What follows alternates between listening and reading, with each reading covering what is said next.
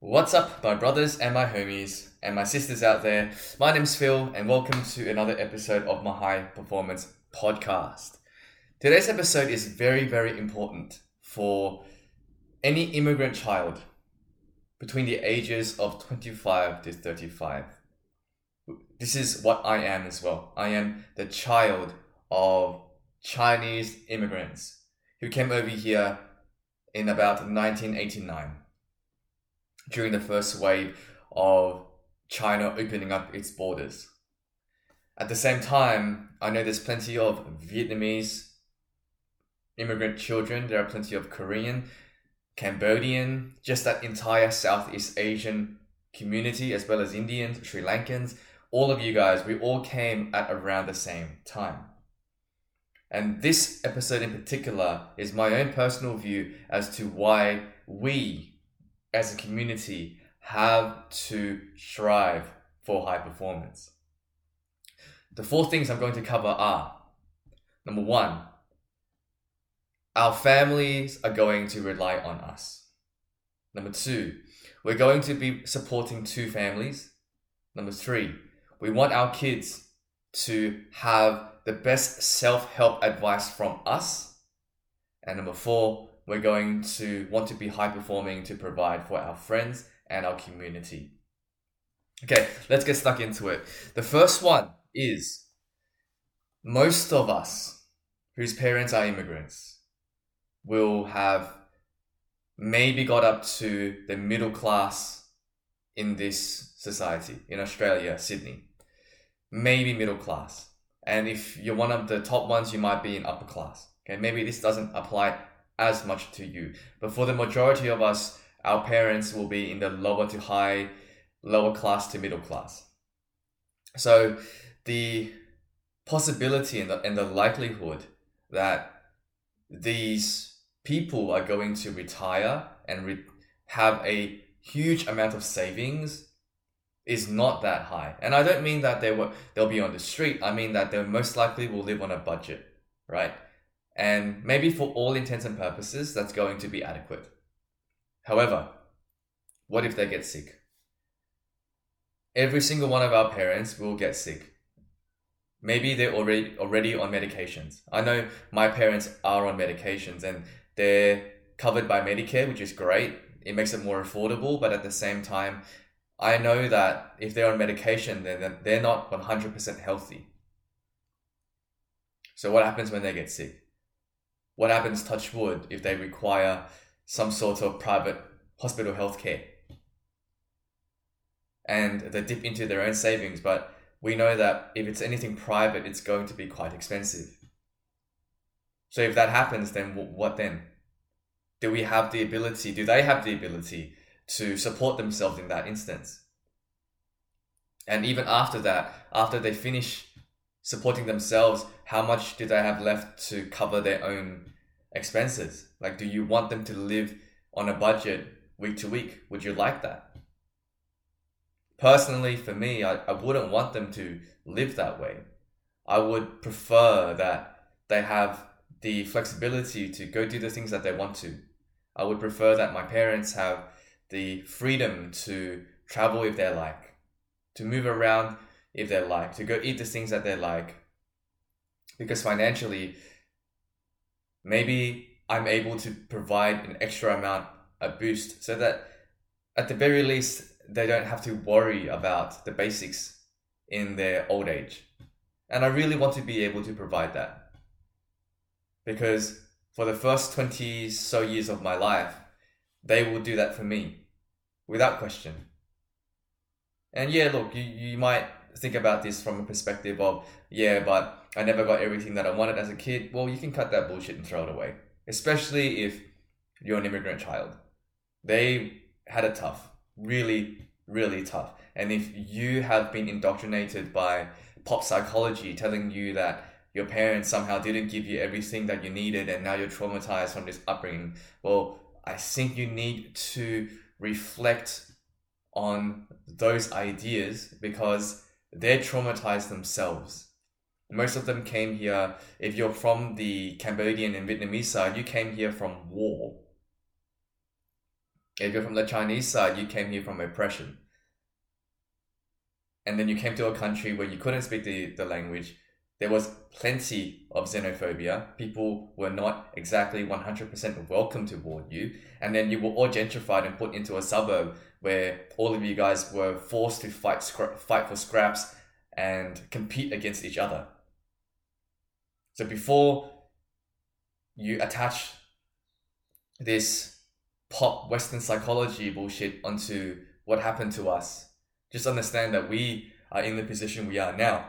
You are in a position you are now. Maybe you struggle with some things. I don't deny that. But a lot of parents really did try their best to help you. And maybe that's the best you were ever going to get. Maybe that's the best I was ever going to get. And that's okay, because they laid the foundations for me to provide for the next generation. Number 2, because of this particular position,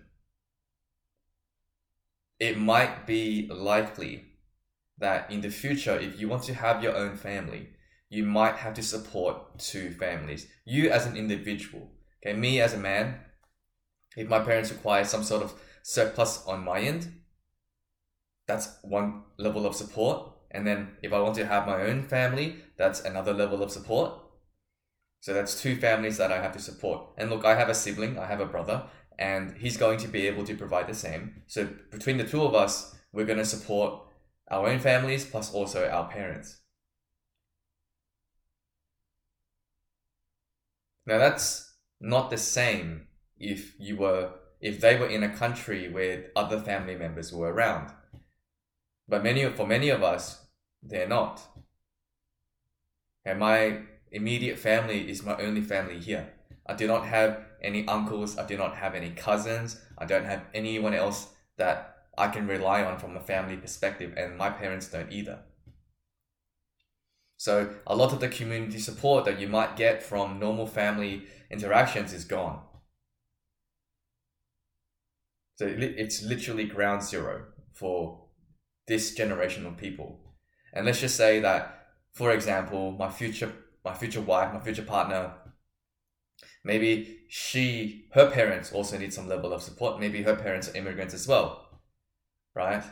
And perhaps she is able to provide something for them. But if you're raising children in a traditionally orthodox household, then the mother may not be able to work full-time hours in order to provide for themselves, but also for her own parents. Not to mention, if you live in a place like Sydney, the living costs are so high that it takes more than 1.5 incomes to support your own family if you want to buy a house. And so these 2 reasons alone are enough for me to strive for high performance, to strive to deliver more value to more people, to make more money, because these 2 things alone, I can see that in the next decade will be a huge challenging factor for our entire generation. We need to be able to support ourselves, our own families, but also the likelihood that we will need to support our mothers and our fathers of both sides is probably high.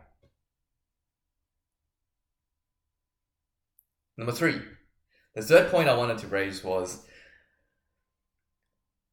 we have a obligation, I believe, to our children to be able to provide the self-help advice that they might look for in a book. What I mean by that is lots of the self-help advice that many people around our age look for, or maybe even the younger in the early 20s look for, that should have come from our parents. That should have come from our elders. It's no surprise to me that if your granddad or your grandmother was an accomplished business person, that you as the grandchild might be more business savvy. There is no surprise to me there. if your grandfather or your father or your mother, whatever, okay, if they were physically fit, you most likely would be physically fit. If they were spiritual in some way, if they had faith, you most likely would have had an introduction to areas of faith. And that's quite important because most of that stuff actually falls under self-help right now. A lot of self-help talks about how to make more income, how to find your purpose in life, how to feel loved. These are all things that maybe your elders could have taught you.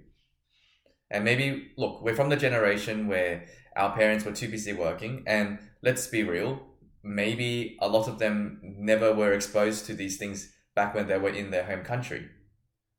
Heck, even if you didn't come from an overseas country and your parents were born here, even they may never have had the prerogative to go and look for these self-help things. Maybe none of them ever had an entrepreneurial journey. Maybe none of them ever thought about how they could change their money mindset. Maybe none of them ever thought about creating generational wealth. Maybe. But because they didn't, they're unable to tell you the things that maybe you could have benefited from in your late teens, in your early 20s. Now, I can tell my children that I traveled the world as best I could when I was 28 to 29. I can tell them that I built an online business that gave me enough freedom to do whatever I wanted for a year and a half overseas. I can tell them that I spent 6-7 years training really hard physically to become one of the best weightlifters in the country. And if they wanted to do something like that, maybe I could help them too. And in the future, I want to tell them, look, I don't want you to think that money is a problem ever. If you learn the skills, if you know what to do, money is not a problem. The problem will always be your lack of ability to learn, your lack of willingness to learn. That's the problem. It's not about that money is evil. It's not about that business is hard. It's just whether you have the ability to learn. I want to be able to tell them these things. And I want to be their first point of call when this happens. And that's important to me. And I feel like that would probably be really important to all of you guys after you hear that for yourself. There's nothing, in my opinion, one of my nightmares would be if my child walked up to me one day and said, Daddy, can you tell me what life is about? And then I say something like, life is about adventure. It's about making the most of your time. And then, as kids are, they see through bullshit right away. They will then ask me, yeah, but Dad, what have you done that supports what you've said? What am I going to say? Well, luckily for me, I have plenty that I can say. But I know that there are people where they have nothing to say. There are people who, and I'm sorry if you're the one hearing this, and if it makes you uncomfortable, then maybe that's because there's some truth to it. But if you do have kids, or you're about to have kids, and you think about this question, and your future child says, Dad, what's life about? And you tell them something. Maybe you say it's about being the best that you can be. And then they ask you, well, have you? And deep down, you know that you haven't. Deep down, you know that you should have trained instead of sat there on the couch. Deep down, you know that you should have taken more risk in your 20s. Deep down, you know that you are not the person who you're telling them to be. That makes me extremely uncomfortable. That makes me feel like I'm a fraud. And these kids, they look at you like you're the most important person in their world for a large part of their lives. In the first 20 years of their lives, you are the most important leader in their home, in their world. You and your wife or your partner, whatever you choose to have. If you're unable to lead by example, to tell them the stories that invigorate them and show them exactly what you're talking about, then you are a fraud. And I know that's hard to hear, but if you're in the position where you don't have to be a fraud, where you can be better, then make the most of that time. Invest in courses, invest in your body, invest in your mind. Do the things that you wanted to as a kid. Do the things that you wanted to as a young adult.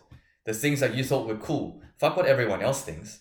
Do the things that you thought were cool. The things that you would look back on and be proud of. If you can't do that anymore, then find something that's close. Because one day, the day will come when your kid is an adult perhaps, and they will look at you as a human and not as this father figure or mother figure. And when that happens, they're going to realize, oh wait, there's probably nothing that remarkable about what they're telling me because they haven't done it themselves. To me, that would be a nightmare, an absolute nightmare, because I would not have I wouldn't even have the respect for myself. My last point is we need to be able to provide for our family and our friends, and also our community. As a part of a community that started 2 steps back, right? We came here with our parents can't even speak English. That's already 2 steps back. That's a huge disadvantage. And that means our community, the people like us, the people who we grew up around, we are on the back foot. And it's not about competing with other communities, but we want to be able to support each other and help each other grow so that our community can thrive.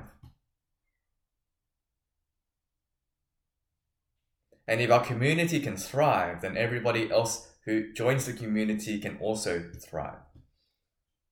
In 2 generations' time, maybe even in the next generation, the community will thrive because of people like us, or people like us who dared to be bigger, who dared to achieve things and bring that back to the community and give our knowledge, give our time, give our money, so that the next generation can benefit, and then they can do the same for their generation. The other thing is, there are going to be friends in your life who have trouble playing the game. They have trouble playing the game of life. And if you have strong friends around you, even if you're struggling, they will find a way to pull you back up. And I want to be one of those people. I want to be one of those people where if you're struggling in your life, you can call me at any time. And I'll say to you, bro, there's a room here. Come here. We'll look after you for a week, 2 weeks. We'll feed you. We'll teach you things. I want to make sure that you're okay. I want to support you because this is just something that I want to do. And I want to be in the position where even if I can't give someone money, I can give them my time. I can teach them the skills to change their life. It's not even my friend. Even if it isn't my friend, if it's not my friend, then maybe I won't offer my room for them, but I can still teach them skills. I can still say to them, hey, look, if you're struggling for money, here's how you can work on your sales skills. Here's how you create a very simple product and start making money today. I want to be able to provide that for my community and my friends. Because from a meta scale, the more I'm able to provide for the community, I know that at some level, the community will look after me. At some level, the more I focus on helping the community will look after me. And eventually, this is only my own aspiration, but if I can look after the community well and they look after me, then I can start looking outside the community. I can start looking at how I can help more people in more countries. And eventually, maybe, just maybe, I can make a 1% dent on the world. Just 1%. A 1% dent on the world would be huge. Even 0.5% on the world.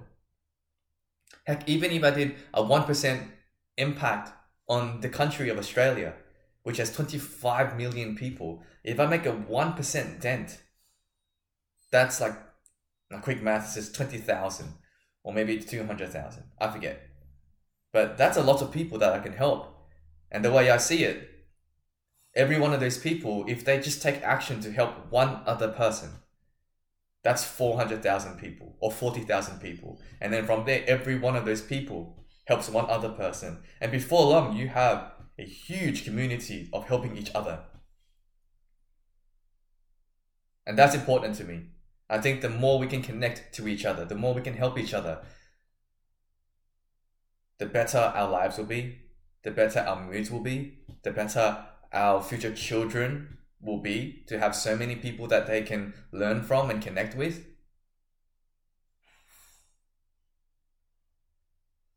So those are my 4 reasons.